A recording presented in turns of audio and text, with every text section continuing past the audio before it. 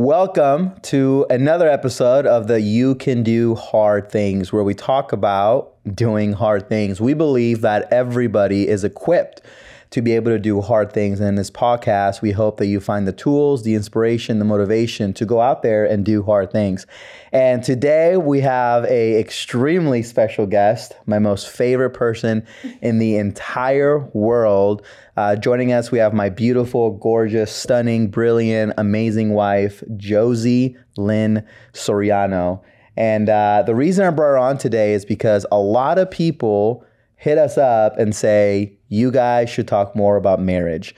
You guys should talk more about, your challenges, your struggles, your wins, your losses. And that's what today's about, right? Today we're going to talk about the real. We're going to get real. We're going to get raw. Stuff. Today kind of the topic is the challenges they did not tell you about marriage. Or us. They didn't tell us. Or us, right? They didn't tell us either. Yes.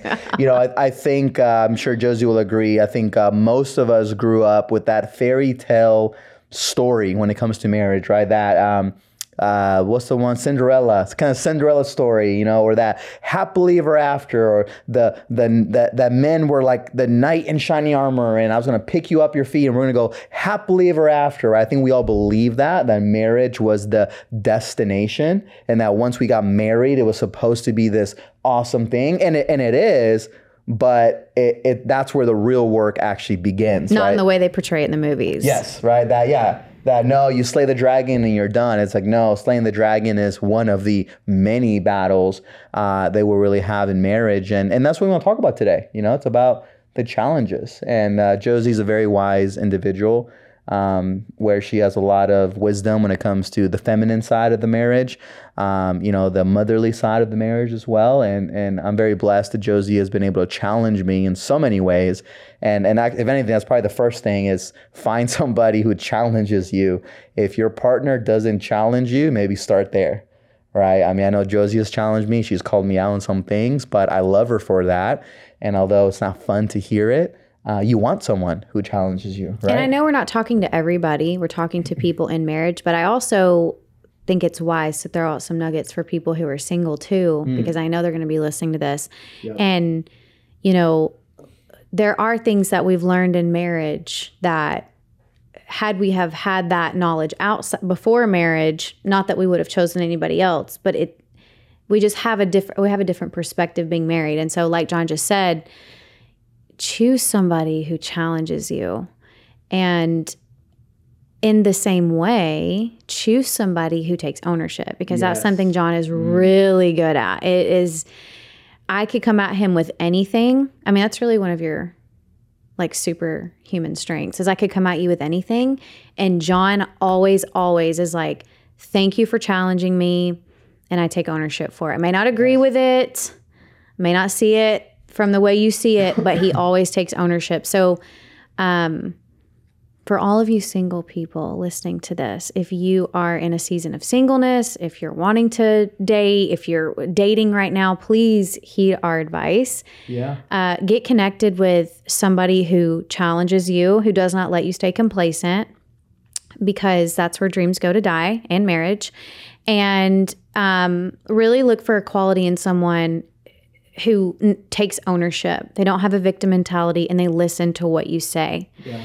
And back to what you were saying, I know that we're on a roll here, but what you were saying about fairy tales is, I don't know, I can't speak for the man side of this, but I do know for the female side, when we got married, I definitely thought that marriage was going to be a certain type of way. Mm-hmm. And I do want to say that a lot of it does have to do with the way things are portrayed in movies, the way, quote unquote, how they're supposed to be. And it's just not the way it is. So one of the best things that I've done for myself and for John in our marriage is drop expectations. Wow. So what is it we say? Have hope, right? Hope that they're going to do these things, but don't expect it. Don't be emotionally attached to it. And that's a better way to say it. Yes, have expectations, right? Like, yes, have expectations, but if your partner doesn't hit those expectations, like you just said, don't be emotionally charged by it. Exactly. Don't be attached to it. We both are flawed individuals. And a lot of the times what happens when you get married is depending on how long you were dating. I mean, me and Josie's story is that we dated for 6 months. We're engaged 6 months later, and then married 9 months after that, right? So we only dated for about a year and a half before we were married.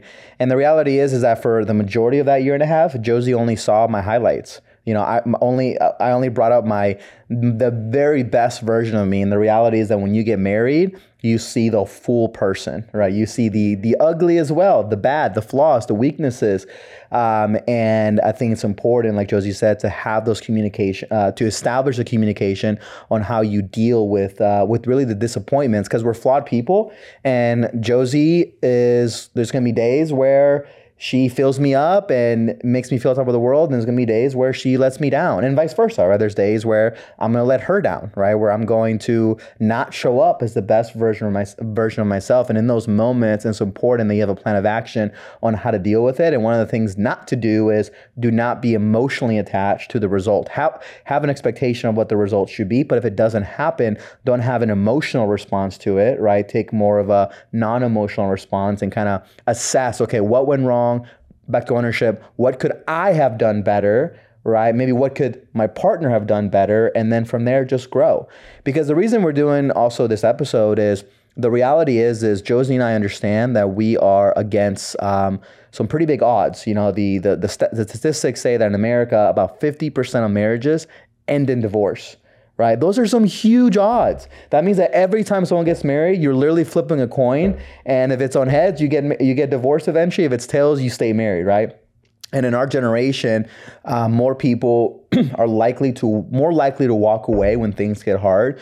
Or maybe in our parents' generation, right, when things got hard, they were willing to work it out. Right. And, this whole podcast is about doing hard things, and having a great marriage is hard. And Josie and I, by no means have we made it, right? Because we will always be in this journey. But as of now, we're about 2.5 years married, 4.5 years together. And I can say confidently that our marriage is better today than when we first got married. Yeah. And what happens is most people, it's the other way around, right? When they first get married, that's when it's awesome. The sex is good. It's exciting. But then eventually they fall into that roommate routine. Oh, yeah. And we do not subscribe to the whole wait till 11 years of marriage. That's when it starts to go downhill. Wait till the honeymoon phase is over. Like, that is a choice. That is a choice. We don't subscribe to that choice. Yes. Every year, every day, every week, every month. Yeah, that's what we're going to do, is continue to get better and better and better. And it takes work. And like John said, we don't pretend to know everything. And we have only been married for 2 years. We're still very young. But we have been dealt a pretty interesting hand. Mm-hmm. We're a blended family.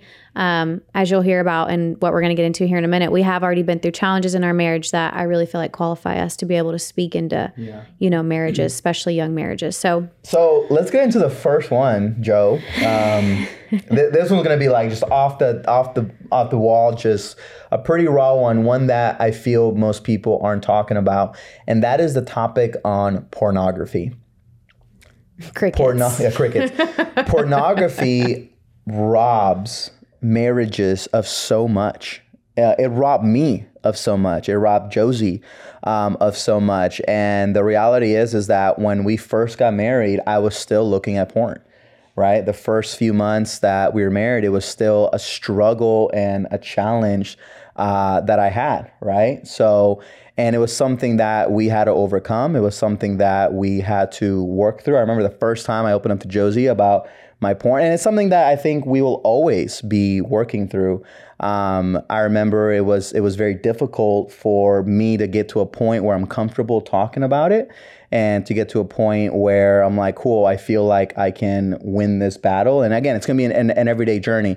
So I think what'll be interesting is to first talk about what porn does to a man, and then what porn does to a woman, right? So I know for me, it's like porn made it seem where sex was just physical, right? It created this sense of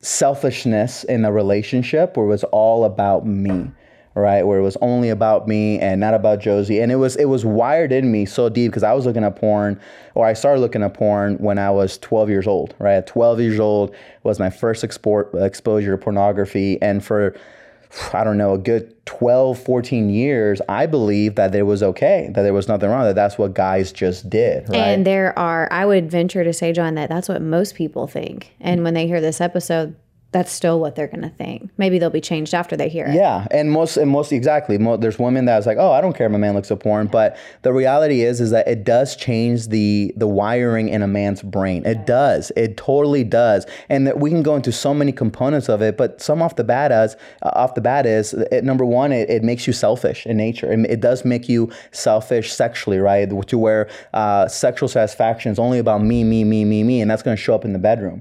To where now it's because you've been conditioned to seek self-pleasure for so long that you do that in the bedroom. It also changes how you view women, right? You don't view women necessarily as this beautiful creature that is meant to be protected and provided for. You view women more in a sexual way. And there's nothing wrong with looking at a woman and thinking she's beautiful, but right when you start lusting, when you start looking at the features and going down that route, that's where it can get messy. And I do believe that when adultery happens, when cheating happens, it's probably because the man in some component was looking at pornography and wasn't dialed in with his wife. Because it also makes it to where I'm more attracted to a fantasy of being with another woman than a fantasy of being with my own wife, right? So I know for a man, right, those are just some of the components that it changes. I mean, what would you say for what does it do for on the woman's side? So because there are also women that look at porn.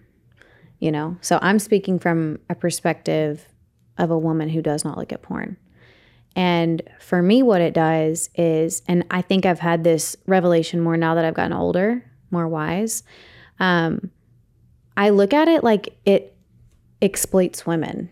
Because when I think of porn, I think about somebody's daughter. I think about, does the woman even want to be there?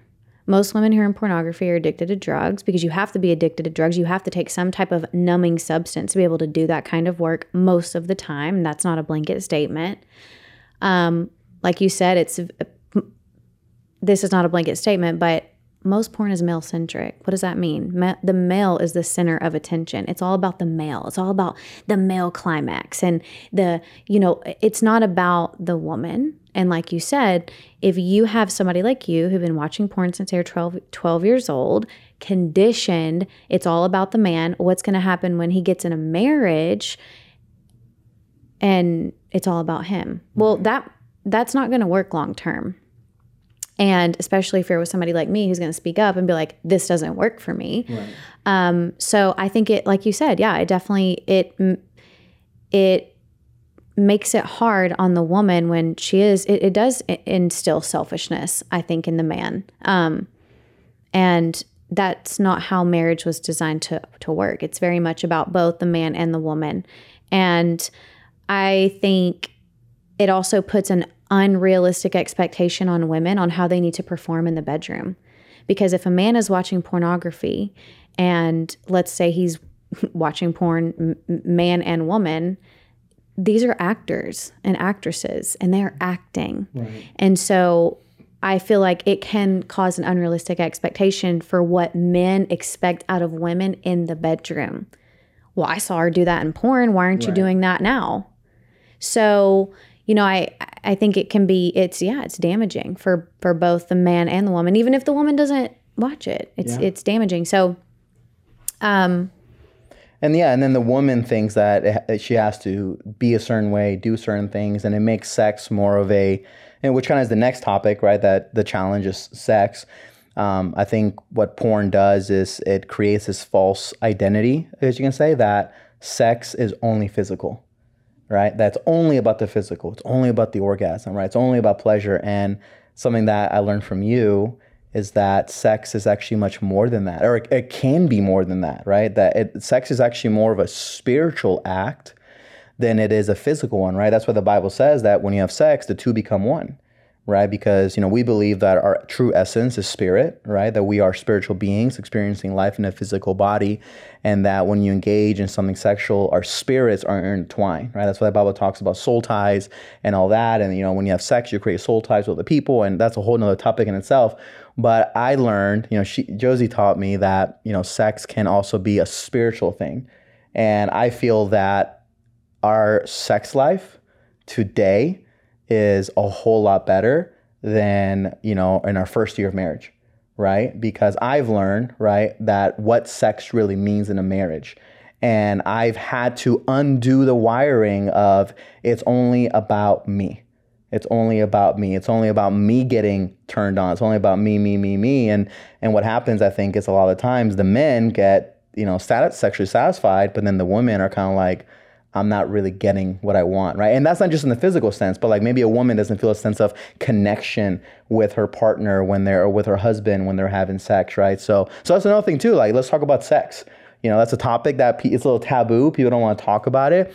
But I think understanding what sex really is, right? And like I said, like I would define it as it's more of a spiritual act than a physical one. Spiritual.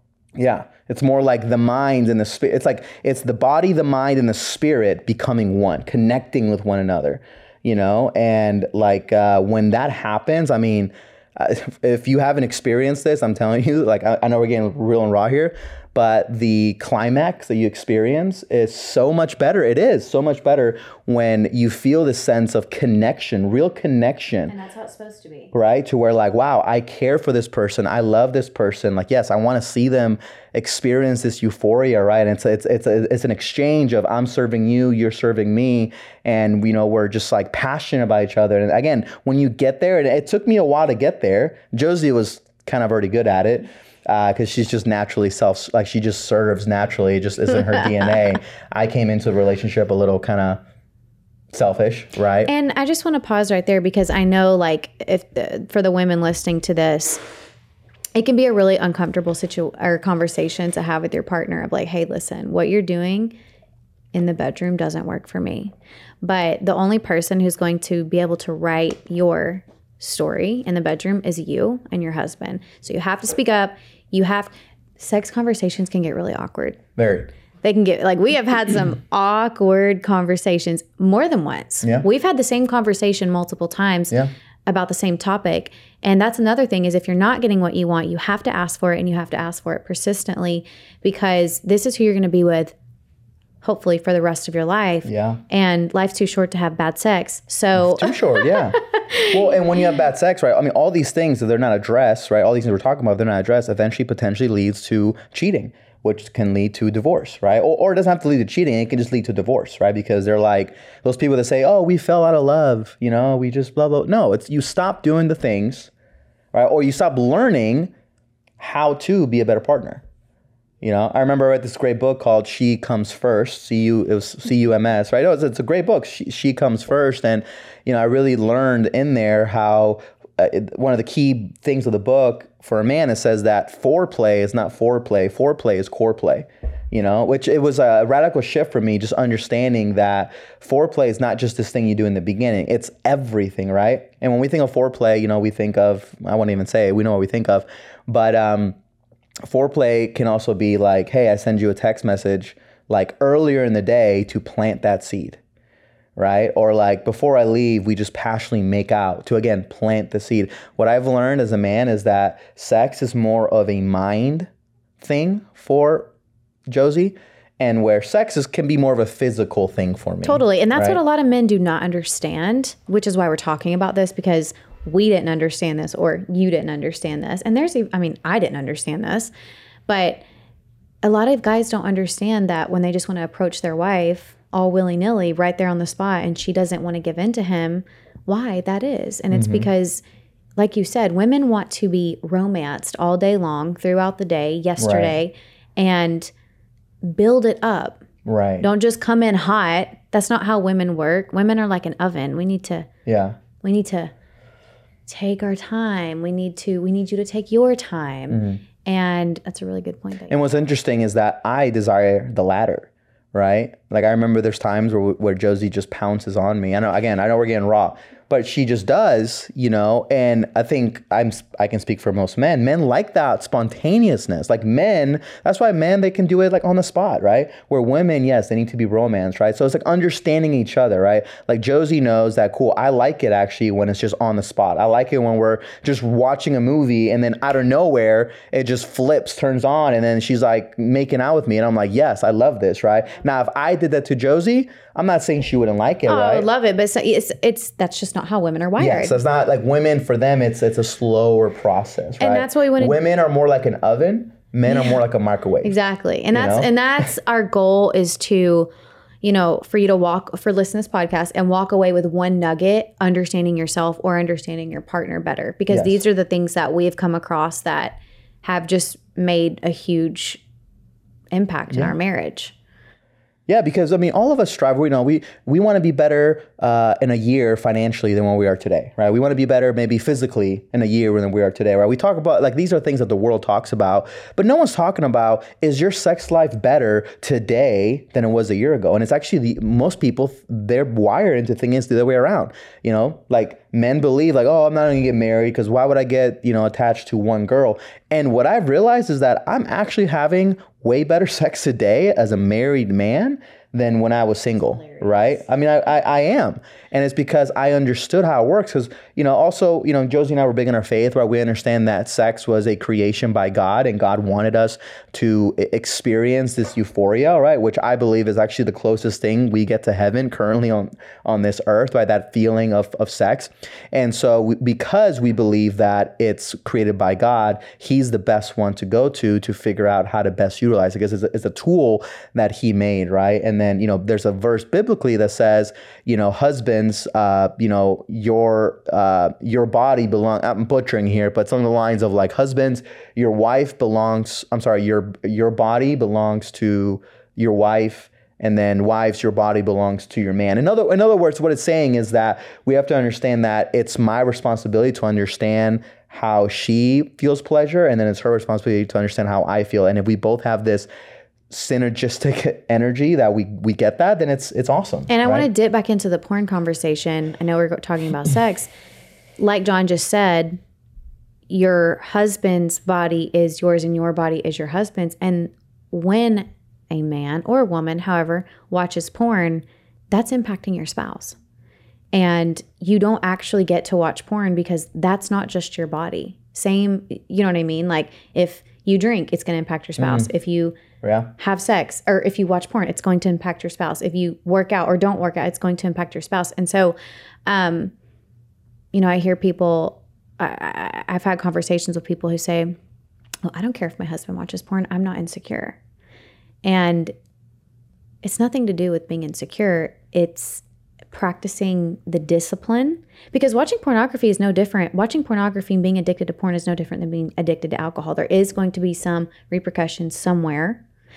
And I just want to say this because I feel like it needs to be said, but women who don't want their men to watch porn are not insecure. We're actually so secure that we know who we are. Talk about it. We know who we are, and we know what we will and we will not stand for. And if that's what you want to do in your marriage, that's fine. But for me, I feel like we said, our marriage has gotten done a 180 since not having porn in our marriage. Right. And, yeah. And again, to kind of wrap even that up, just know it's okay if you struggle with it, right? It's very hard to put it out there in the open. Like I said, when Josie and I went through that in our dating season, it was very hard. I remember the first time it was on the phone. I opened up, and it was a very ugly fight. And I remember a few times, a couple months after that, you just had an intuition and a feeling, and I came clean, and we had to walk through that, right? And it will always. It's definitely easier now, and like for me, right? Like my journey has been that I've been free for porn for a very long time, for a few years now. And I'm very happy, though, that I was open with Josie about it, and that we've gone to a place that now we can even talk about it, right? Like even for us, just talking on this subject is a win for us, because there was once upon a time where talking about it made both of us feel uncomfortable, You know, it triggered certain parts in her, and it made me feel awkward because, again, it's not something guys talk about, which kind of leads us to like the next point, which is, you know, one of the challenges is communication. You know, we believe that in order to have a great marriage, you have to set healthy boundaries, and you do that by communicating your needs to your partners. Like the queen of boundaries.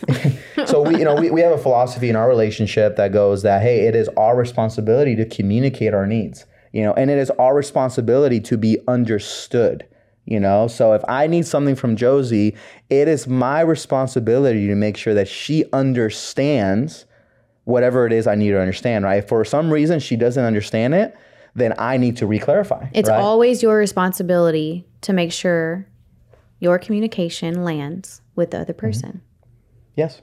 And it's good because you need to have communication. You know, one of the challenges I had was I was afraid to speak my mind when we first got married. When we first got married, I had this mindset that I was like walking on eggshells because I'm like, well, I don't want to say what I really feel because what if I piss Josie off? Yeah. What if I upset her? What if, you know, it creates this chain? And then I had to come to a place where I'm like, you know what? I have to accept whatever may come if for me to communicate what I need. So if I'm feeling some type of way, if Josie did something that maybe upset me or whatever, and I just feel like I need to get it out, because what happens when you communicate in any relationship, you just feel better, right? You don't want to harbor resentment in you. You don't want to harbor some negative thought. You just want to get out in the open. And right? How cool is it to have a marriage that, okay, so let's say, John, you have you and your boys, right?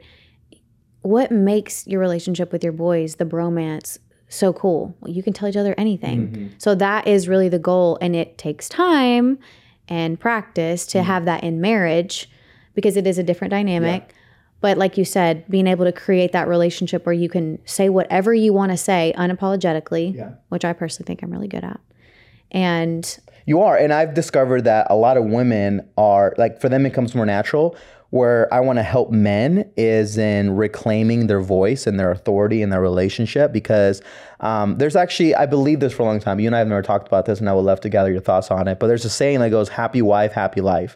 And for a long time, I believed that. And just recently, I heard someone talk about how that is one of the biggest lies in marriage. Because what that is saying is that it is all about the wife. Right. And what that does is it undermines the man. And not that it's, of course, yes, it's about Josie, but it's about both of us, right? It's not only about her, it's also about me. Because if I only put her first in everything and I suppress myself, what that does is just, it creates resentment. And I think most men, they're afraid sometimes to speak up. They're like, well, you know, happy wife, happy life. Okay, well, is that really happy? Is that really a happy life? If only your wife is happy and you're not happy, is that really a happy life? Well, that's where the stigma comes in of marriage sucks.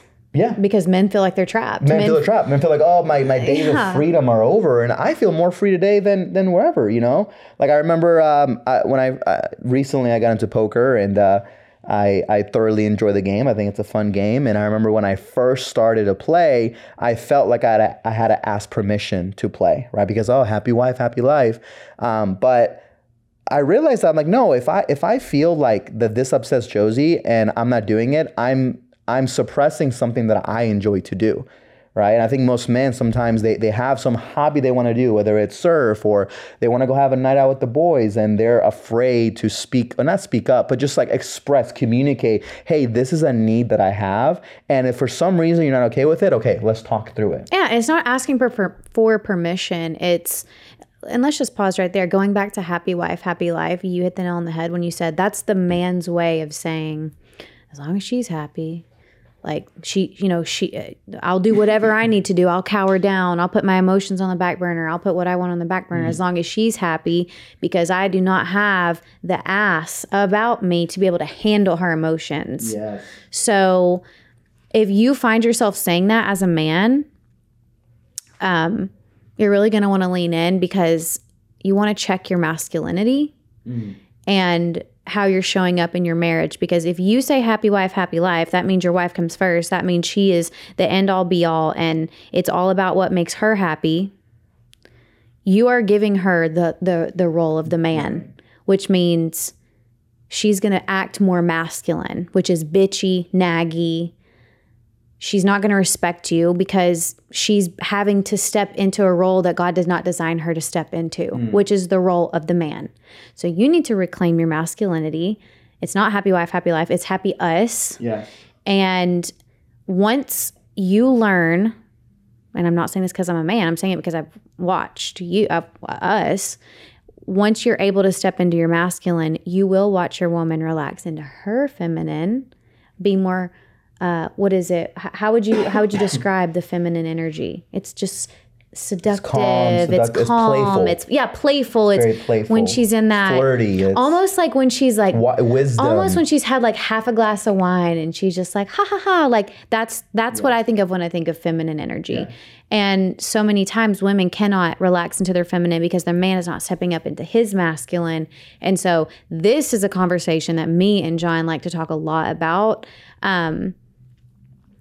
because we live in a freaking world where it's women, and they need to be the man and they need to provide and that it's hard for a woman to even know what feminine is when she's in a masculine role. Right. And it's hard for men to know what masculine is when he's being and it's treated good. The way he's being treated in today's world. And I think it's important for us to know what masculine energy is and what feminine energy is. And both of us have both of that, right? I have both masculine and feminine energy, right? Because that's an energy. It's not a gender, right? Same with Josie. And there are moments where Josie needs to step into her masculine, right? Like, for example, if I'm traveling for work and she's raising our 2 sons, right? There might be a moment where she needs to step up into the masculine role to control our 2 children, right? And then, for example, when I come home, I need to be aware that, okay, maybe Josie's in her masculine, so I can't just expect her to like, I come home and she's all like feminine because she's been in masculine energy for maybe 2-3 days. Yeah, I've been in take control, make shit happen mode all day. Yeah. So then I need to have the understanding of, okay, cool, she's in masculine mode. I need to then come in and maybe take some of that weight off her little by little, right? So that and give her like a day or so to reset, to kind of come back to that feminine energy. Because Josie, and I would say most women, if not all women, they want to be in their feminine energy, right? And men, same with men, right? Men want to be in their masculine energy, right? I think men, we are wired to be hunters. We're wired to be providers, right? We're wired to, that's why, genetically, we are biologically stronger than women, right? Because that's what we were wired. That's how our creator made us, right? To be protector of the woman. That's not to say that the woman can't protect herself. Of course she can. If it came down to it, Josie would 1,000% be able to protect herself, right? But I still have to also understand that it is my role to create that overall in our relationship. So there's this great book called The Masculine in Relationship. I would recommend all men to read that book. It just talks about understanding masculine and feminine energy and knowing what women crave. Like, for example, would you say that you crave security from me? Yes. Would you say you crave the ability for me to be able to handle your emotions? Yes. Right? Like that's what masculine energy is, right? It's a masculine energy creates security, and that's of course physical security, that's financial security, that's emotional security. Also a masculine energy can handle her emotions, right? So meaning when she's stressed out, I need to be able to handle that. And let's give the guys a practical statement that you have used when I get upset or I have big emotions. And that is, and guys, you can use this. Watch your woman shift when you get home. You've said, I can handle your emotions. Mm. Like, and most of the time, that's just what a woman, it's kind of confusing at first because you're like, what? But no, I can handle your emotions. Like whatever you're about to throw at me, crazy woman, I can handle you. Yeah. Not let me cower down and let me get reactive, because that is actually what you used to do, which everybody does that. Most people are reactive. Most people are in a reactive state. They're not in a proactive state. That is one thing John used to do when we got married, like any man probably does when he first gets married, is I would have a big emotion, and John, instead of just receiving it, listening to it, I'm not saying get beat up by it, I'm not saying be disrespected, but instead of just receiving it and listening it and taking the blow, for lack of a better term, he would just react. And then that's when argument starts, et cetera, et cetera. Yeah, and when both of us are seeing red, nothing's going to come out of it, right? And the masculine energy is an individual who can handle, right, if she's emotional or she's stressed out for whatever reason, right? It's something that upset her, right?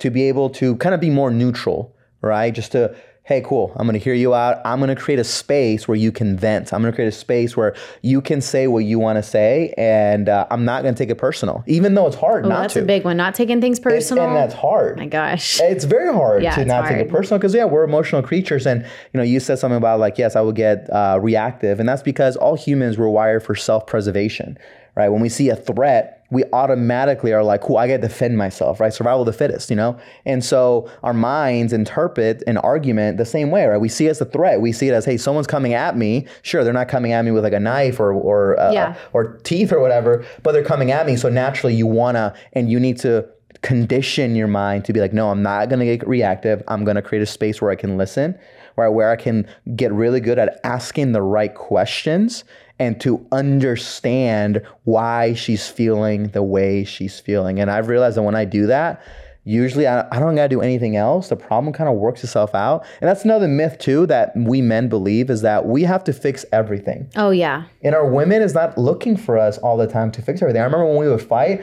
in my mind, I'll be like, okay, it is my responsibility to fix this. I have to fix it. And a lot of the times what you're wanting from me is just to listen. To listen. I mean, if there's anything that I've learned from, coaching, is be more available to listen than you are to speak.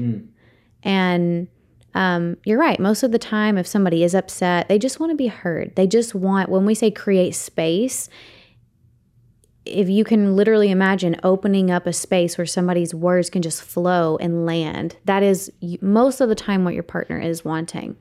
And something really good that we do is, if John, has something he needs to say, I'll say, are you looking for feedback, or are you just wanting me to listen to you? Wow.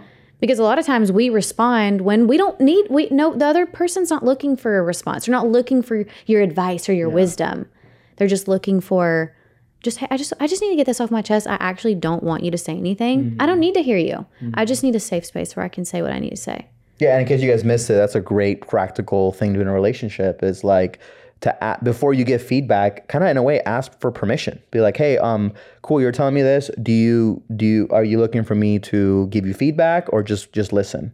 Yeah. And I know for men, a lot of times, Josie's just looking for me to listen, but listen intently, right? And listen with genuine ears. I had a friend call me the other day, and Josie was with me, and his opening statement was, hey, are you open for feedback right now? And I love that. I thought that was cool.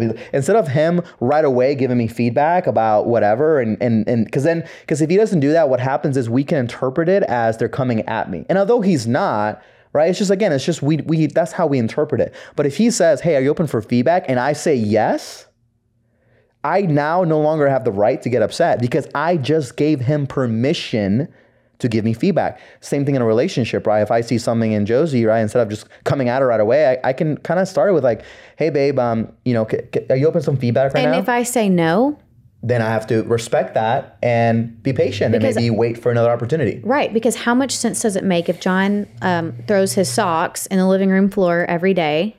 LOL. All men do that. They really do. Even our boys do it. Want to come at him and say something, which, by the way, does not bother me at all. It really doesn't.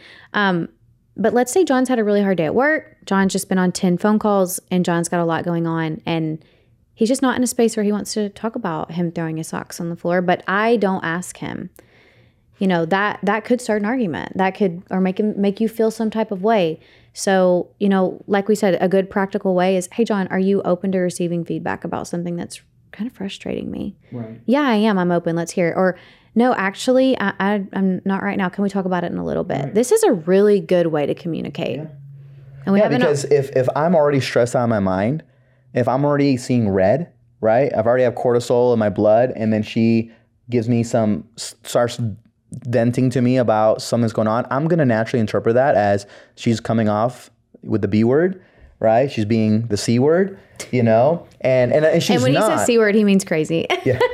And she's not, right? I mean, she's not. It's just that, we just have to understand the psychology of the brain, that it is very difficult to receive feedback about you when you're already in a stress environment. So when she says that, it's an opportunity for me to say, can you give me 5 minutes? Give me 5 minutes to decompress. Hey, I just got off this. Can you give me 5 minutes or 10 minutes, right? Going back to communication. Communicate your needs and respect also those needs. When me and Josie argue, I'm the individual that I want to resolve it right then and then, right? I want to talk about it. Josie's the kind of person that she needs time, right? And usually in a relationship, you'll find that you're one or the other. Yep. And I had to come to a place where it was okay to take a 30-minute break, a 1-hour break, sometimes a whole day break from each other, and to where if we're fighting, I have to be okay with letting her process. And to this day, I don't like it. Right. To this day, I still want to get my way. But then there's times where we're fighting and Josie's like, John, I can't talk to you right now. And I have to be okay with saying, okay, even though I don't want to. And for those of you couples who have crazy arguments, we do. Trust me, our arguments get very, very, very, they get wild. Right? We're a passionate couple. One time, let's just say a frying pan was thrown. Okay? And it wasn't me. It wasn't you. For those of you couples who, you find yourself getting in really nasty arguments, this was revolutionary to our marriage, is being able to figure out the way you process. I am a slow processor. I need to chew on it. I need to think about it. I need to spit it out and put it back in my mouth and go, and mull it over. John, quick processor. He wants to get to it right now. He doesn't want to drag this out all day. He wants to be done in an hour and then go on a date night later. For me, I can't even think about going on a date with him. I'm so, et cetera. So knowing how you process is good. And learning how to respect your spouses the way they process is good. This took me and John a while because John would want to, like he said, he wants to resolve it right now. I'm in a very activated state. I am pissed off. I do not want to talk about it. When you're in an activated state, you're not going to get anything resolved. So if you do find yourself getting in nasty arguments, one of you guys are going to have to respect the other. And two people can't be seeing red at the same time. Yeah. And I would challenge the men to say for you to step up and be that person, right? That if your wife's not doing it, like you need to step up. Well, no, not if, like you need to be the one. I do believe it is on the men to really lead from the front in the marriage and do what is hard to do. Remember, this whole thing's about you can do hard things. It is hard to be the one that takes the cool, calm, and collective approach when you feel like you're being attacked, right? It's hard to, bite your tongue a little bit in that moment and be like, you know what, my wife's seeing red right now, and have the awareness of, okay, what could possibly be going on in her world that's causing her to act this way, and just kind of have sympathy for her.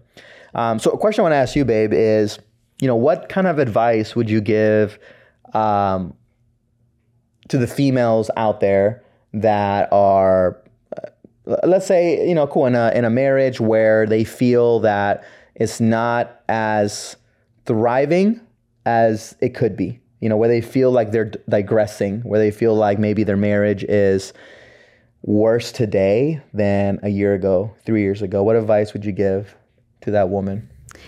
So, PSA, this is tough love. Take ownership always for where your marriage is and the part that you play in your marriage. It is so easy to say it's his fault or it's her fault. But one thing that I've come to learn is that if my marriage is in shambles, I cannot do anything to change you. I can only change me. Wow. So while we might feel righteous and like we're perfect in our marriage, well, he did that. He cheated. He's the one that cheated. I don't need to fix anything. No, yes, you do. So I would say take radical ownership for where you are. Pick up a book. That's the word there, radical ownership. Radical ownership. Yeah. And radical ownership is I really don't feel like I'm the problem, but you're owning it anyway. Always own it. Exactly. So pick up a book, pick up a podcast, hire a coach. Underline that one. Hire a coach. That's one of the best things you could do for yourself and your marriage. And shameless plug, Issa Rooney. Shout out Issa Rooney. Yeah, great coach. My coach is amazing. Hire a coach and get better yourself, because I do believe that you attract what you are.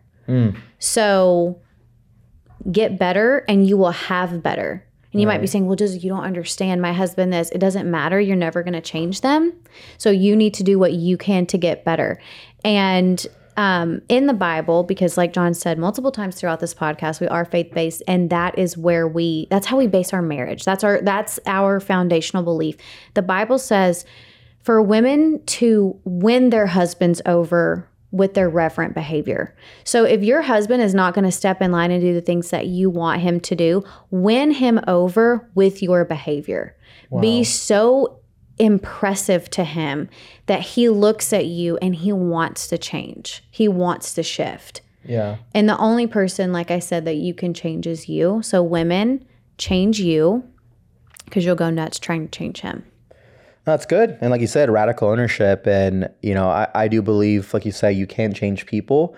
The most you can do is influence them, yep. Right? And the best way to influence someone is with your own behaviors, your own action, with how you show up in life. I know you influence me because one thing that you're phenomenal at is you're a great reader. I always see you reading books on marriage, reading books on being a great parent, and that inspires me. And that also, in a way, motivates me to be like, I don't want to be the one in the relationship who is like stagnant, right? So it also motivates me to, like, for example, today I committed to a pretty crazy fitness goal, and I haven't told you this, but a lot of that was inspired by my wife, because I literally saw my wife. So Josie just gave birth to our son 7 weeks ago. And I saw her throughout the whole 9 months of pregnancy, still put her fitness first.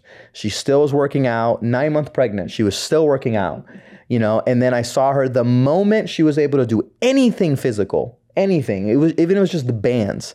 She already was doing it. And while she's breastfeeding, while she's learning, while she's going through the challenges of breastfeeding, while she's going through the challenges of, a newborn, C-section, right? And I looked inward and I was like, this is not negative talk towards me, but I'm like, John, you're, POS in a way. Like, here you are complaining about you don't like how you look, but your wife is doing the work while she's going through some pretty radical challenges. Again, C-section, newborn, breastfeeding, sleeping, like in 2-hour intervals because our son's getting up and she's the only one that can feed him, at least the first 2 weeks when she was breastfeeding.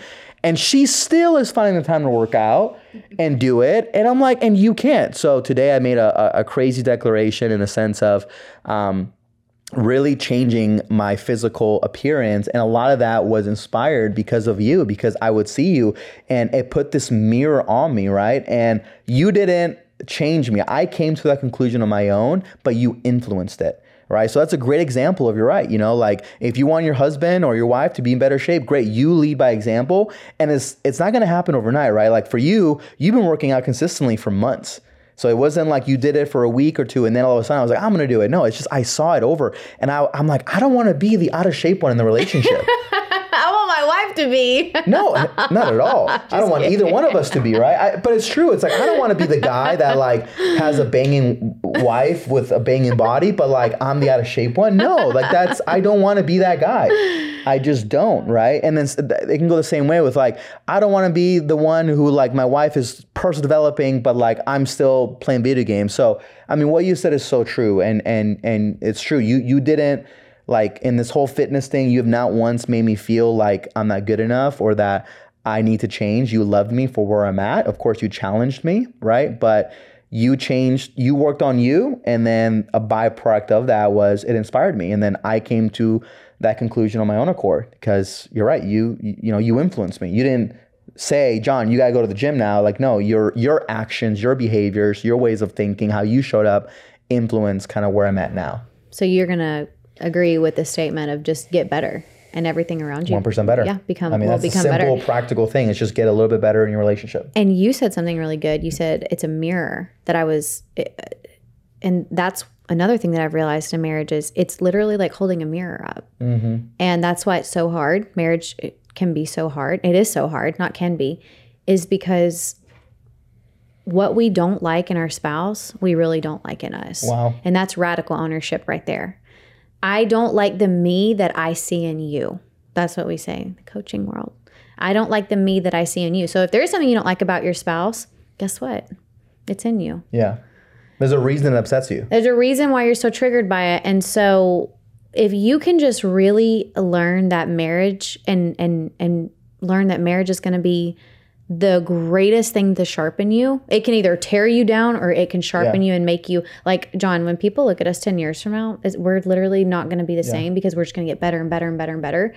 And it's because of marriage. Yeah, because marriage, you know, a way I would look at it too is it puts a magnifying glass on who you really are. Yeah, you can't hide behind. You can't hide. Yeah. I live with her. I can't if online I look like I'm doing X, Y, and Z, but then I'm sleeping in until 12 o'clock. She'll know. You know, she'll know. She'll see this version that I'm pretending to be and this version that I really am, and it's going to create friction. So where I could have done that in our single days, or I could have pretended to be somebody I'm not.